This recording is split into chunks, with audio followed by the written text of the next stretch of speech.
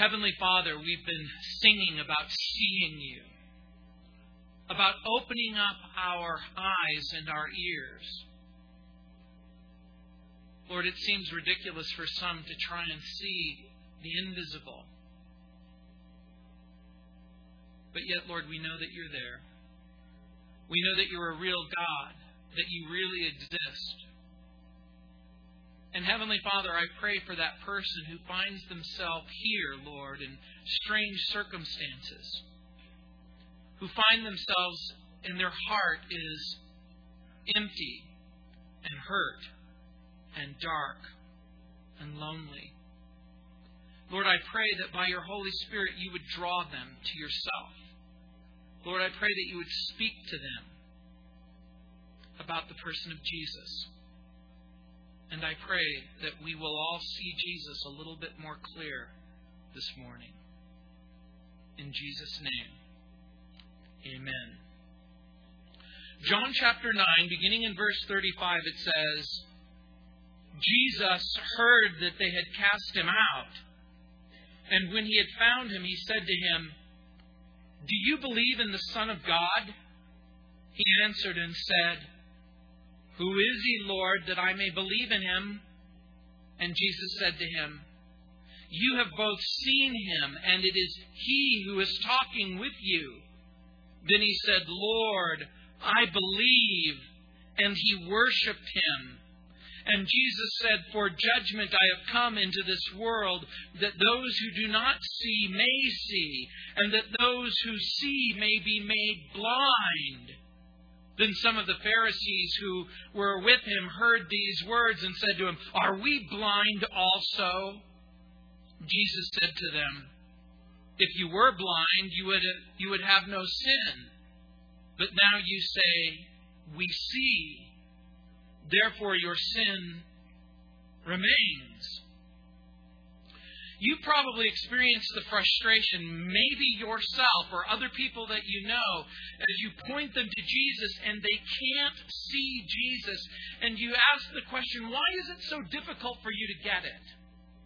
Gail B. Trafford wrote, and I quote, It is not the darkness that blocks your vision so much as what is between you and God.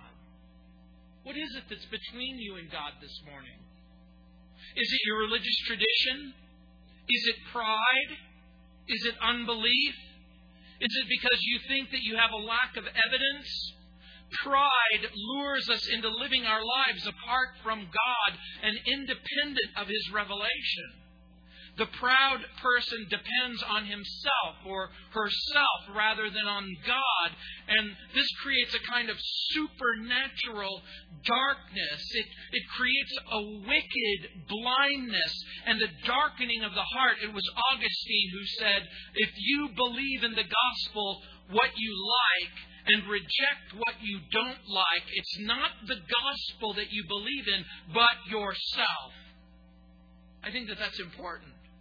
What part of the Bible is it that you agree with? The part that makes you happy? What part of the Bible do you disagree with? Well, guess what? That's the part that you need to look at and think about.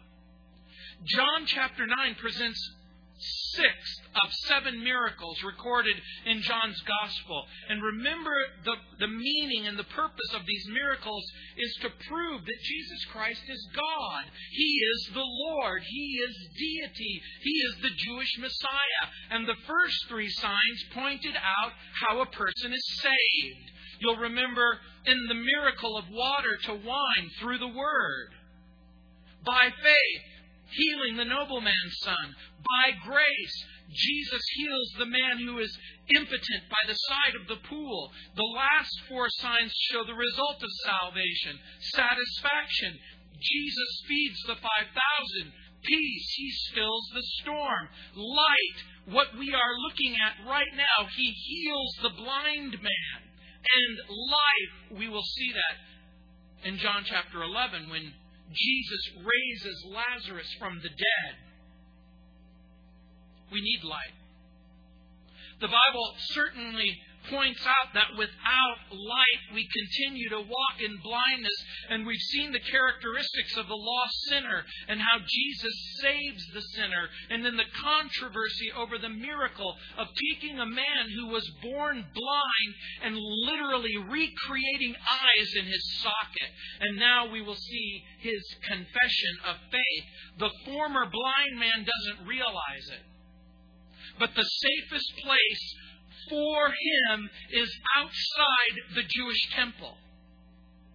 The Jews have cast him out, but Jesus has taken him in.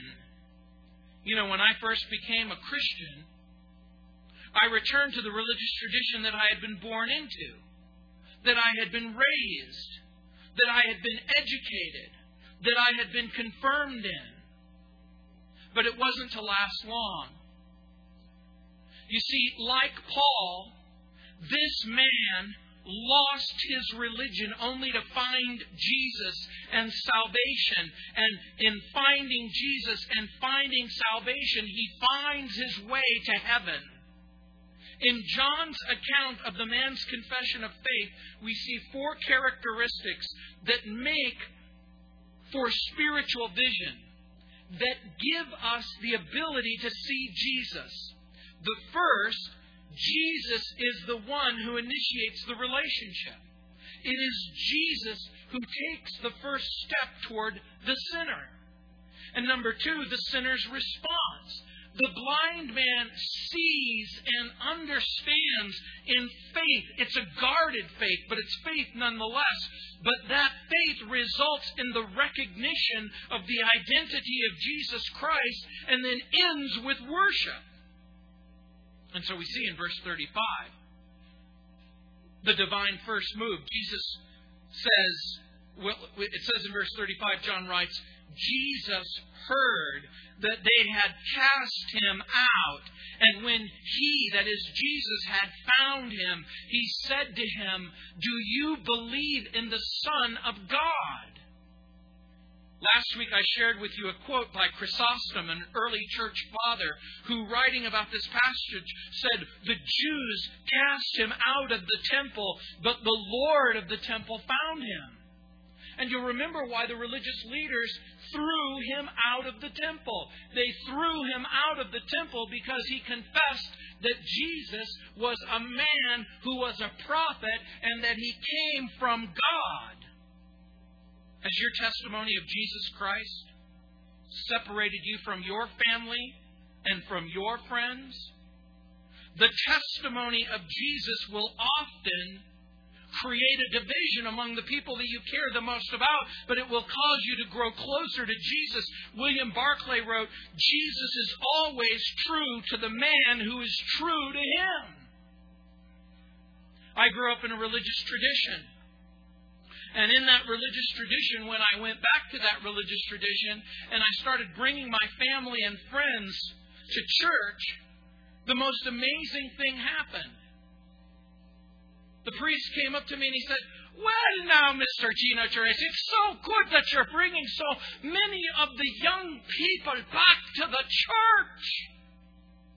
What do we need to bring more young people to the church? And I said, we need to ditch this catechism and we need to tell them that Jesus Christ is the Lord, that they can experience friendship and fellowship with God in the person of Christ. And we should start teaching them the Bible. And you know what happened?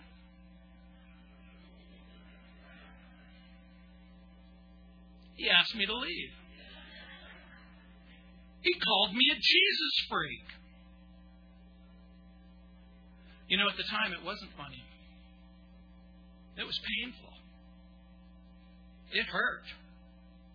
I had been born in this tradition and raised in this tradition and educated in this tradition. It wasn't funny. It was painful.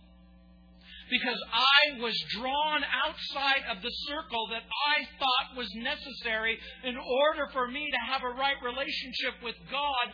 I thought I had to have a right relationship with the religious tradition that I grew up in. And this is exactly the same circumstance that this former blind man finds himself up. Remember, he was born a Jew and raised a Jew. He's educated a Jew. He goes to the Jewish temple. He makes the Jewish sacrifice. He reads from the Bible and the Hebrew text. And he believes that quite apart from this tradition, he can't know God and he will never know the Messiah. That's his belief. But Jesus is going to show up. Jesus is going to take the first step. And by the way, if God didn't take the first step, no one would be saved. Sinners simply don't have the ability to locate God. The criminal doesn't really seek friendship with the cop. When the criminal is committing crimes, do you think that's when you go for the person with the badge? And the sinner doesn't seek the Lord because the sinner realizes that they're a sinner. No wonder Paul writes to the Romans in chapter 3, verse 10, there is none righteous, not even one. There is no one who understands. There is no one who seeks for God. All have turned aside. They've all become useless. There's none who does good, not even one. Jesus said, no one can come to me unless the Father who sent me draws him, and then I will raise him up on the last day in John 6:44. You'll remember in John 15:16, Jesus said, you didn't choose me. That's what he told his disciples. You didn't choose me, but I chose you. Salvation begins with the Father choosing you, and continues with the Son saving you, and the Holy Spirit regenerating you. And the truth is, if I can talk a person into receiving the Lord Jesus Christ as Lord and Savior, then someone a little more clever than me, someone a little more articulate than me, someone who can hold your attention and draw your attention and then persuade you in a different direction, can point you in a different direction. That's why you have to come to Christ, because it's the Father who's drawing you. It's not me. Salvation depends on God's sovereign grace and then God's gracious power. Some of the 3rd and 4th and 5th century manuscripts read, do you believe in the Son of Man? Whether the text should say Son of Man or Son of God, we know in the New Testament that Jesus, on a fairly regular basis, calls himself the Son of Man because he does so to identify with you and to identify with me. Some 80 times he's called the Son of Man in the New Testament. And the title identifies Jesus as the long-awaited Messiah spoken of in the Old Testament by the Old Testament prophets. Do you understand what Jesus is in effect saying to this man? He is asking him, do you believe with certainty in the promise of Israel's Messiah? And make no mistake about it, when he's hearing those words, he's asking and answering the question, I've just been thrown out of the temple. I'm not welcome in the place where I grew up. Is there hope for somebody like me? We find a second glorious truth in this verse, and that is that loyalty brings revelation. Jesus knew that this man was being persecuted and isolated because of him. The person who is true to Jesus, listen carefully, invites the revelation of Jesus.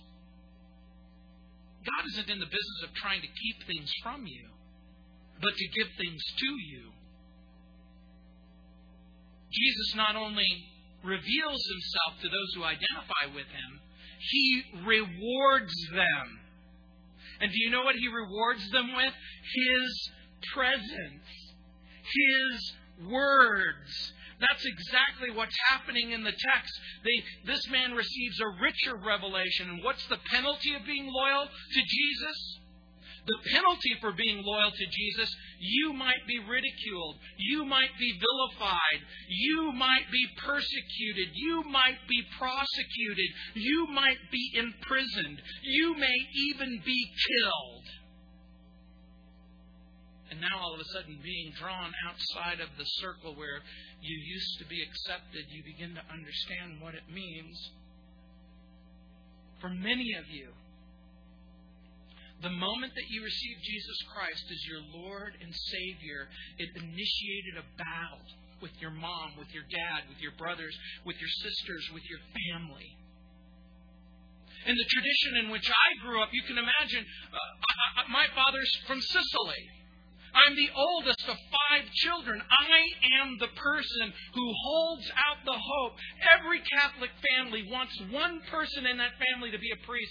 And for my family, it was me. My grandma, my nonna would say, Gino, we need a priest in the family. We need somebody who's like this with a God. And that was me. So you can imagine when the priest called me a Jesus freak and he asked me not to come back, that this created a crisis of sorts for my family. Gino, how can you believe? Gino, how could you live in the church? And I said, Nonna, I didn't leave the church. I accepted the Lord Jesus Christ. I've entered into a friendship and a fellowship with Christ. The former blind man has a problem. He's been kicked out of the religious tradition, the place where he expects Israel's Messiah to show up. But Jesus shows up in a remarkable way. Look at verse 36. He answered and said to him, Who is he, Lord, that I may believe in him? Jesus makes a direct appeal to this man to believe. And you'll note that in this direct appeal to the former blind man, he makes further inquiry. He asks one more question. Who is he, Lord? Who is he, Lord, that I might believe in him? He doesn't go, Lord, is it you? He basically has a heart that has been prepared by God. Remember what has happened in the progress of the chapter.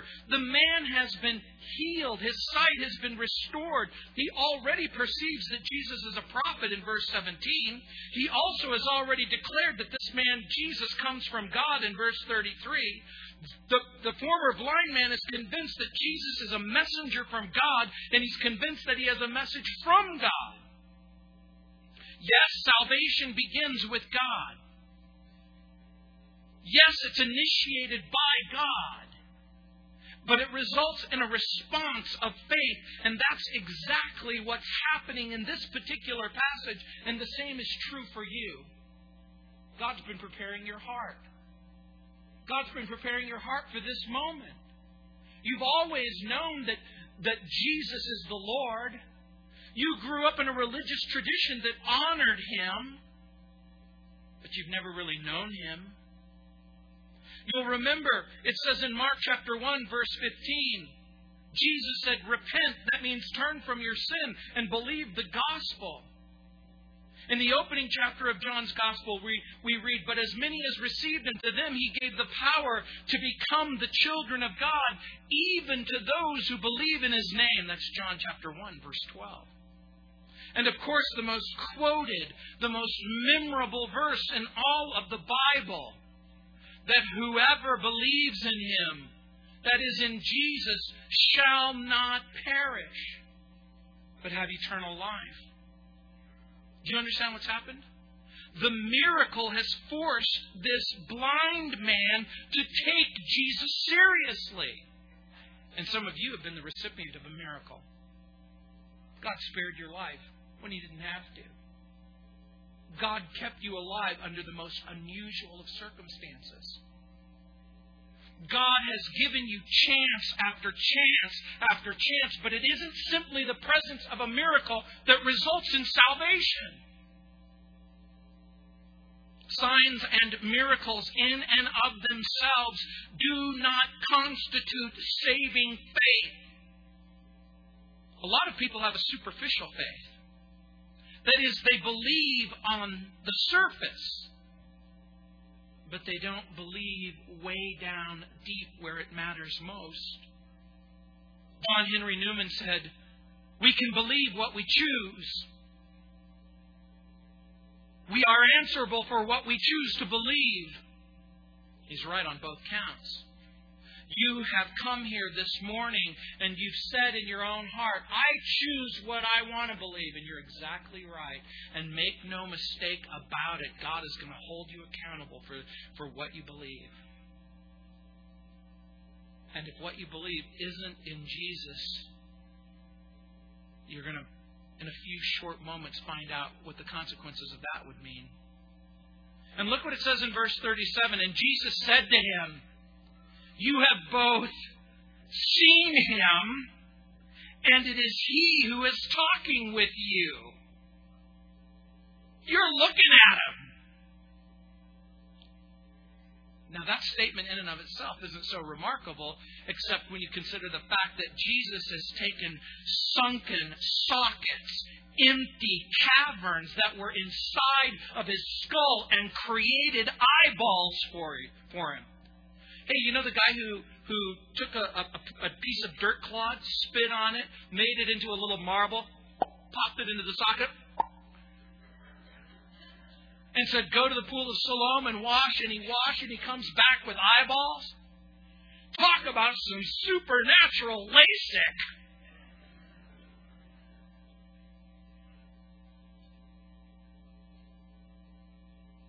You've seen Him. You're talking with Him. It was Colin Urquhart who said, if you accept the authority of Jesus in your life, then you accept the authority of His words. The former blind man sees Jesus because Jesus made his eyes. Do you realize that the eye is one of the most complex organic objects in the known universe? It moves an average of 100,000 times a day. Numerous muscles and tear ducts are in place to keep the eye moist, protected, and functioning. Our eye processes 1.5 million bits of information simultaneously, and it provides 80% of the sensory stimulation that's sent to the brain. Eyes receive light images traveling 186,000 miles per second through the iris, which opens and closes to let in just the right amount of light. These images travel through a lens made of transparent cells, which focuses on the retina in the back of the eyeball.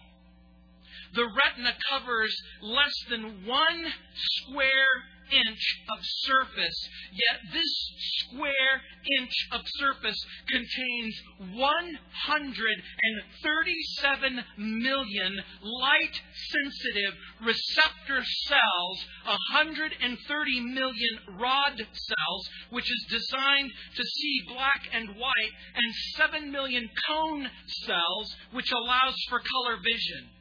Finally, this light that comes into your eyes at 186,000 miles per second slows to 300 miles per hour, enters your brain, and then translates it to your brain.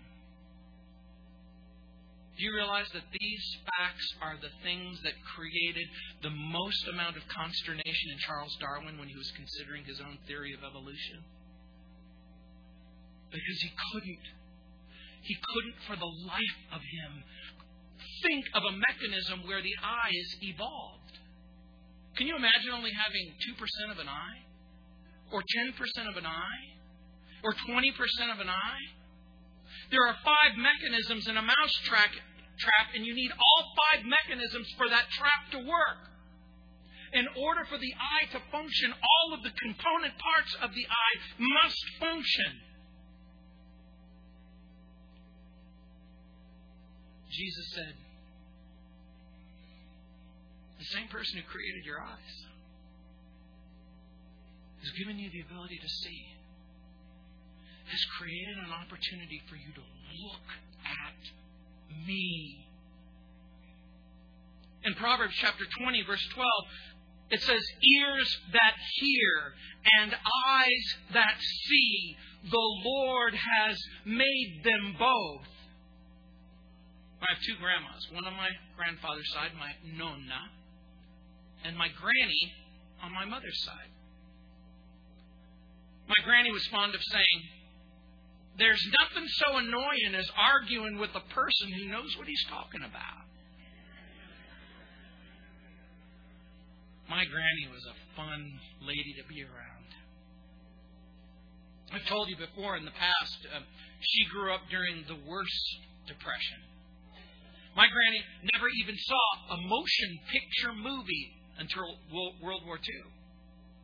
And when TV was invented, it was amazing. My grandpa thought that color was a fad and that it would pass away. My granny would watch TV and remember the commercial, the Campbell's soup commercial? Stir up the Campbell's soup is good food. And my granny would say, soup ain't good food. Soup's what you eat when you ain't got good food.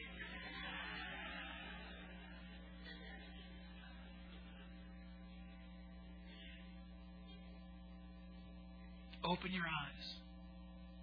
Open your eyes and see Jesus.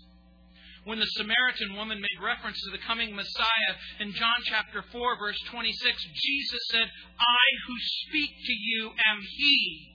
In John 6:29, this is the work of God, that you believe in Him whom He has sent.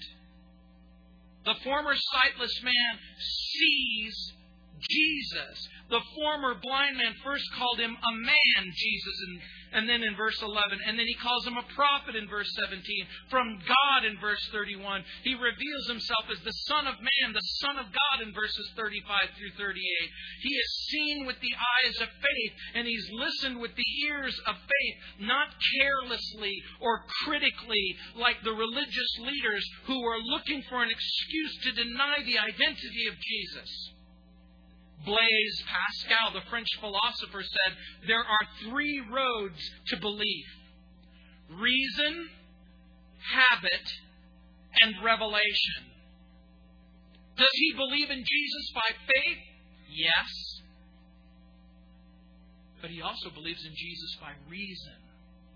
He has very good reasons for believing that Jesus is Israel's Messiah. Because this man has done what has never been done before. He has taken a man who was born blind and given him sight. And then revelation. With that sight comes the presence of Jesus. The former blind man thinks with his brain, sees with his eyes, and believes in his heart. Joseph Fort Newton said, belief is truth held in the mind, and faith is fire in the heart. Do you believe Jesus in the mind, but you don't have fire in your heart? Do you really know Him? The Spirit of God opened up his heart to the truth. And look what he says, Lord, I believe. Has the Spirit of God opened your heart to the truth?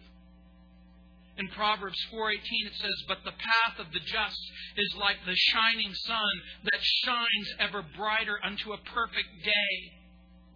The New Testament says that the Christian has light in her heart. Light in his heart. 2 Corinthians 4:6, for it is the Lord God who commanded light to shine out of darkness, who has shone in our hearts to give the light of knowledge of the glory of God in the face of Jesus. We are the light of the world, it says in Matthew 5:14. We walk in the light, it says in John 1:1. We produce the fruit of light, it says in Ephesians chapter 5, verse 8. And when the man said, Lord, I believe, his whole world changed. Everything in his life changed? When you said, Lord, I believe, did everything in your life change? Was your mind different? Was your heart different? Were your thoughts different? I'll never forget the day that I received Jesus Christ as my Lord and Savior. The preacher was preaching from John's Gospel in the 11th chapter. You know the familiar story. Lazarus is dead. His two sisters, Mary and Martha, are grief-stricken over the death of their brother. Jesus has lingered. He finally shows up. They are weeping and crying, and they said, if you'd only shown up, my brother would still be alive. And Jesus said the very famous words, I'm the resurrection and the life. He that believes in me, even if he were dead, yet shall he live. And you remember in John chapter 11, he orders the stone to be removed from the orifice of the tomb in which Lazarus lay, but he's been dead for 4 days. And one of the girls says to Jesus, but Lord, he stinketh. In the old King James. The body has begun to decay and decompose. The body is doing what all bodies do when they die. When the life leaves the body, it begins to decay and decompose. And I'll never forget when I heard those words, because the Holy Spirit spoke to my heart on that day. And the Holy Spirit said, you stinketh. And I went,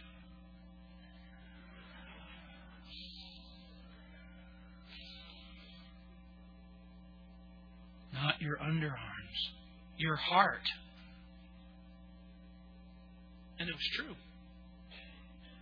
There was something awful. There was something wicked. There was something wrong. There was something empty. There was something broken. There was something profoundly and specifically dead inside of me. And this thought entered my brain. I think from the Holy Spirit. If Jesus can take a dead man and restore his dead flesh and bring him back to life, I ask the question, can you change me? Can you give me a new heart? Can you forgive me and fill me? It wasn't a surprising thought in my mind that I should go to hell. I deserve to go to hell. My wickedness and my sin caused me to deserve a life separated from God forever. What was really interesting to me wasn't the thought or the threat of hell, but it was the thought that God could love somebody like me and forgive somebody like me and change somebody like me. And that day I prayed to receive Jesus Christ as my Lord and my Savior. And look what happened in verse 38. It says, and he worshipped him. With the revelation of Jesus came the reality that Jesus was more than just a man and more than just from God and more than just a prophet. There was something extraordinary about him. And worship is perhaps the final stage of belief. Belief in the true Jesus results in worship of the Jesus of the New Testament. And the word worship, by the way, is an Anglo-Saxon word which means worthship or worthiness. The most commonly translated word for worship in the New Testament, even though there are several, is proskuneo. It means to kiss or to kiss towards. It was from the Greek tradition that a sovereign king would extend his hand and the slave would kiss his hand as a mark of reverence, as a mark of respect, but also as an implication of affection.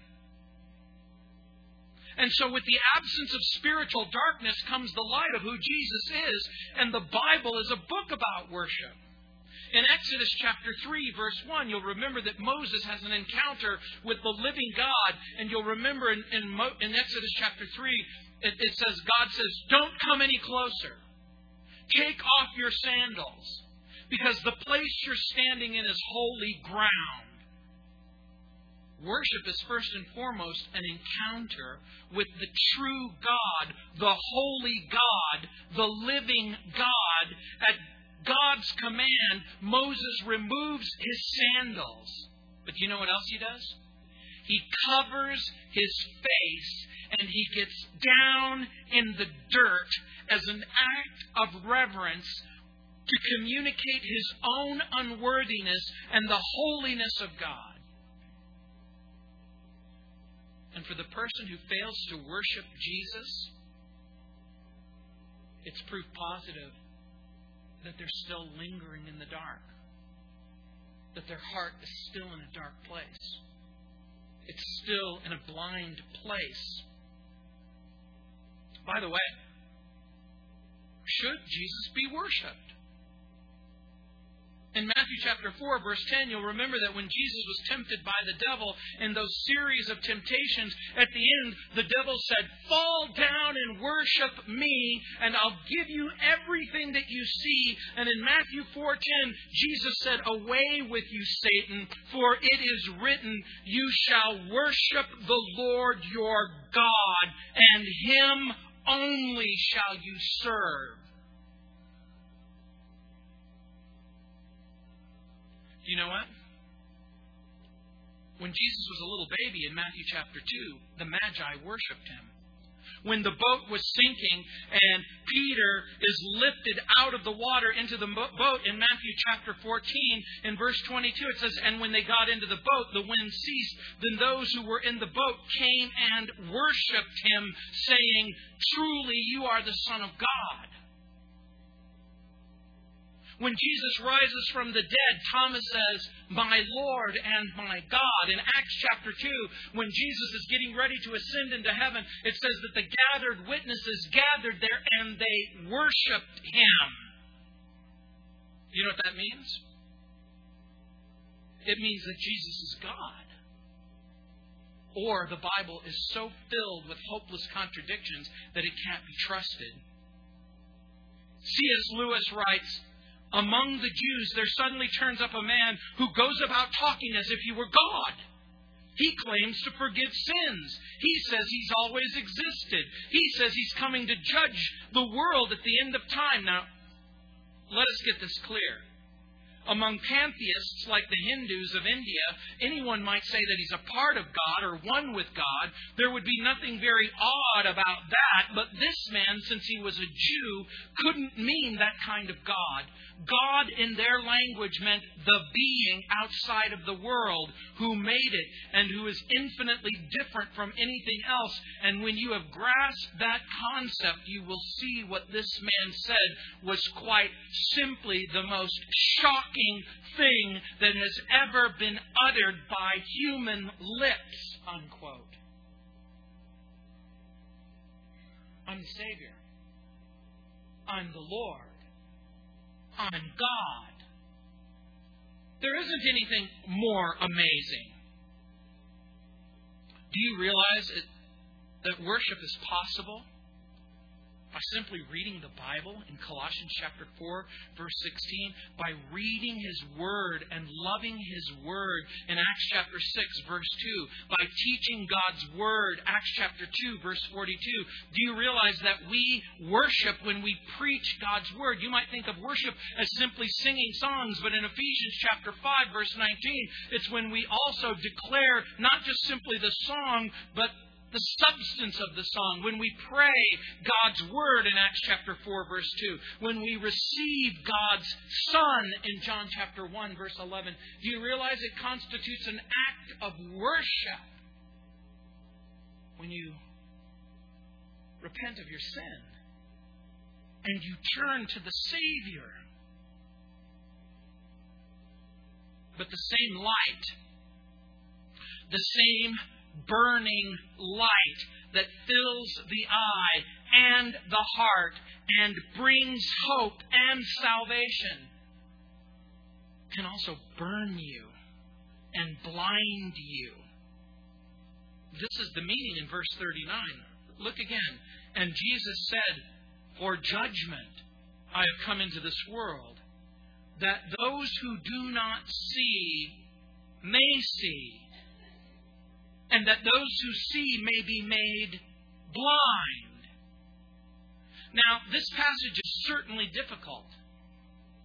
And it's even more difficult unless it's read in its context.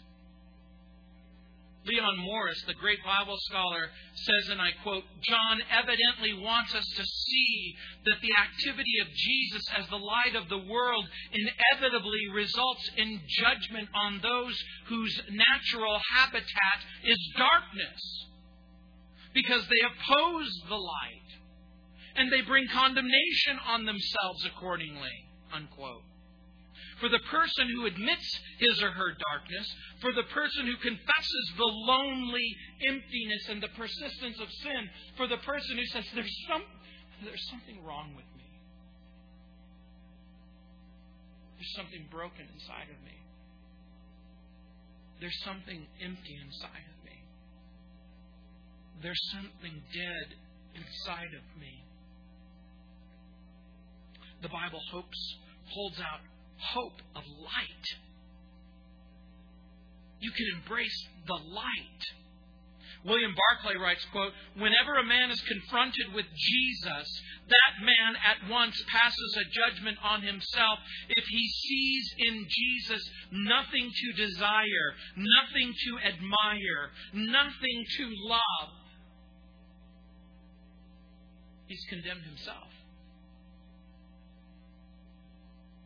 When you see Jesus, what do you see? When you see Jesus, what do you see? Do you see hope? Do you see forgiveness? Do you see love? Do you see heaven? If you see nothing, admire nothing, want nothing, then you've condemned yourself. And look what it says in verse 40. Then some of the Parashim, the Pharisees, the religious leaders who were with him, heard these words, and they said, "Are we blind also?" The Pharisees, the religious leaders, believe that they see all too clearly. "Oh, we see you, Jesus. We see you for who you are. Oh, we see who you are, and we see what you are." Do you remember what they believe about him? Earlier in the chapter, he's not a God. He breaks our religious traditions. Look at this. He's chumming up with a guy that we've kicked out of the church. Because they claim to see. Because they reject the evidence.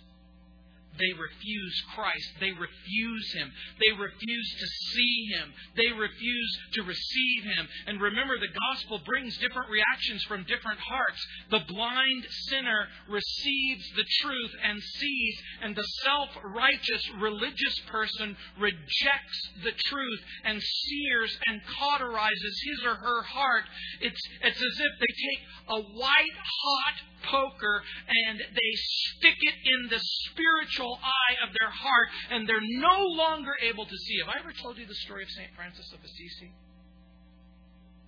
In St. Francis of Assisi, early on in his ministry, he contracted a deadly disease in his eyes, and he went to go see a doctor. And the doctor warned him that if he continued to leave the eye unattended, that the infection would leap from one eye to the other, and that he himself would find himself blind. And so he asks the doctor to do what is necessary to restore his sight. And the doctor takes a white-hot iron poker, and he slowly brings it to Francis's eyes, and he cauterizes the eye and burns out the socket, and he screams and screams and screams. And then he's quiet. And he doesn't complain. And the doctor said, I would have expected more complaint from a person who's just got his eye burned out with a hot iron. And Francis said, when I became a Christian, I thought following Jesus would be difficult. I had no idea that it would be this easy.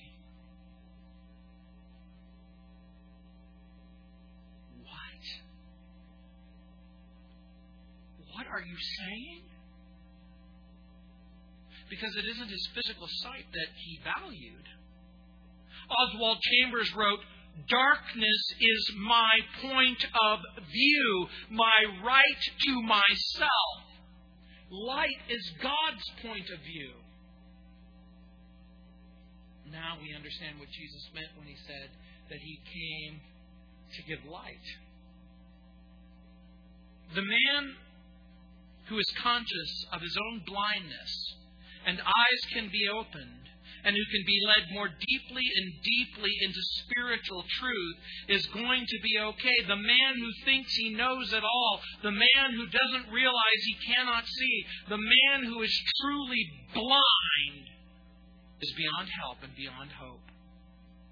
There are a lot of dangerous games that we can play, but there's none more dangerous than rejecting the light. And look at verse 41. And Jesus said to them, the religious leaders, if you were blind, you would have no sin. Do you understand what you're reading? The religious leaders fully expected that Jesus would accuse them of being blind. But you know what else the religious leaders fully expected? That they would be exempt from judgment. I'm going to repeat that. The religious leaders fully expected that they would be exempt from judgment. We are Jews. Our fathers were Jews. We were born into Judaism. We were raised in Judaism. We read the Bible in the Hebrew. We go to the temple. We observe the sacrifices. We observe the rules and the regulations. We perform the rituals.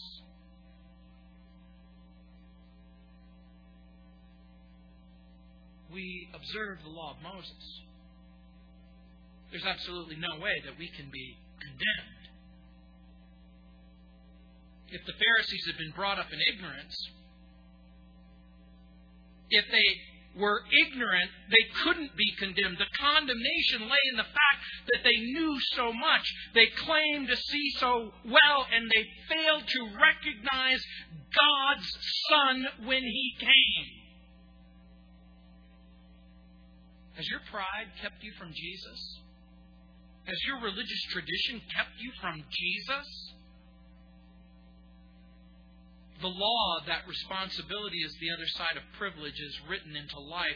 And look what it says in verse 19 of chapter 3. And this is the condemnation, that light has come into the world, and men loved darkness rather than light because their deeds are evil. There's a tragic chasm between faith and rejection, between light and darkness. So what makes Jesus different? For centuries, religious leaders have come and gone, yet Jesus makes Himself the issue of what it means to have a right relationship with God. Other religious leaders have made their teaching the centerpiece of their message. They've made their religion the centerpiece of their message. Jesus makes Himself the issue. He asks His disciples, who do men say that I am? And He doesn't do it because He's experiencing some sort of psychological insecurity. It's because He is the issue. Jesus demonstrates authority by forgiving sins. It is Jesus who performs the miracle. It's Jesus who casts out the demons. It's Jesus who conquers death. And when Jesus rises from the dead, an event that no other religious leader has ever done, it gives us hope. Because Jesus said, I am the resurrection and the life. And he that believes in me,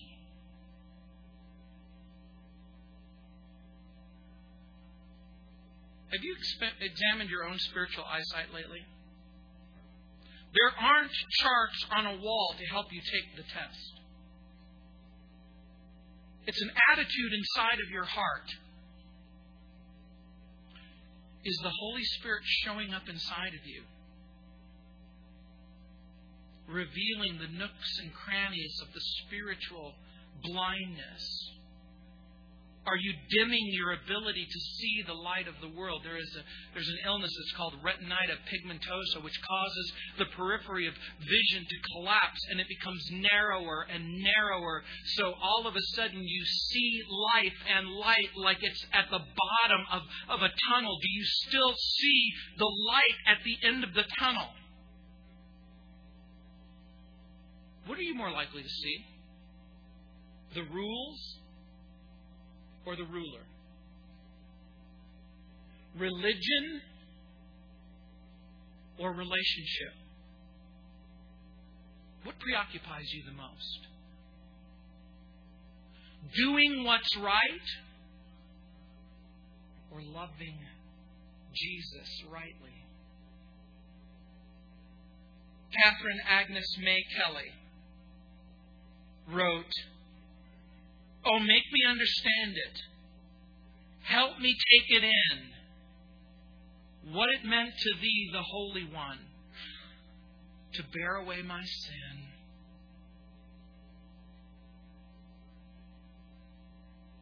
I hope you understand it. I hope you can take it in. What Jesus has done for you.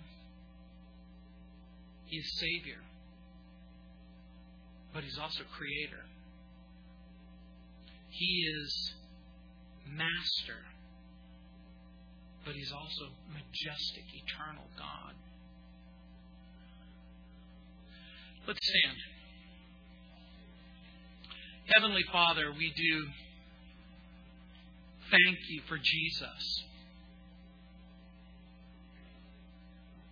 Lord, I pray for that person who has prayed the same prayer as the former blind man. I believe. I believe.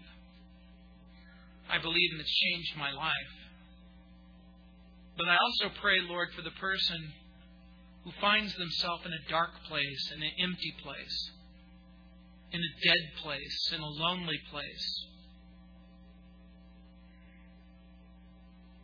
far from You, far from light, far from love, far from forgiveness, far from hope, far from heaven. They look into the future and they see despair. They look into the future and they see uncertainty.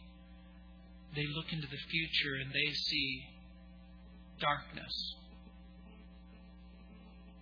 Lord, I pray that You would move on their heart. Lord, I pray that the Holy Spirit would come to them and speak to them and invite them to consider Jesus, the claims of Jesus, the love of Jesus, the sacrifice of Jesus on the cross for sin, the forgiveness of Jesus, the hope that's in Jesus. Lord, we know You initiate the friendship, but we must respond in faith. Is that you? Have you ever responded in faith to Jesus? Will you?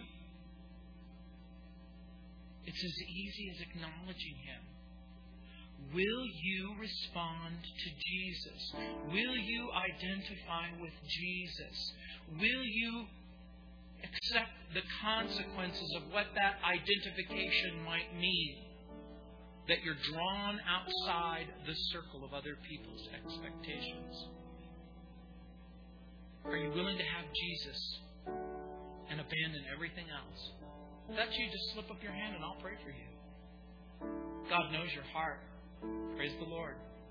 God knows what you need. Is that you? Just slip up your hand. God sees your heart. He sees the emptiness and the darkness. He wants to fill it with Himself.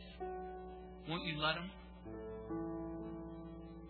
We're going to give you an opportunity to come forward We're going to sing the song, and you might ask, oh, Gino, why are you doing this? Because Jesus, when He called His disciples, He called them openly and publicly. When Jesus confronted this formerly blind man, He did it openly and in the public. He found him, and Jesus has found you. And so as we sing this song, I'm going to invite you to come and stand right here in front of me. So it's going to only take a few minutes. I'm just going to pray with you for just a few moments, and then I'm going to let you go.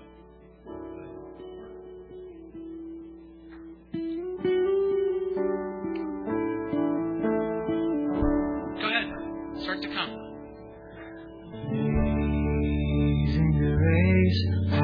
It's easy to do. Just come right here. Come be with me. You won't regret it.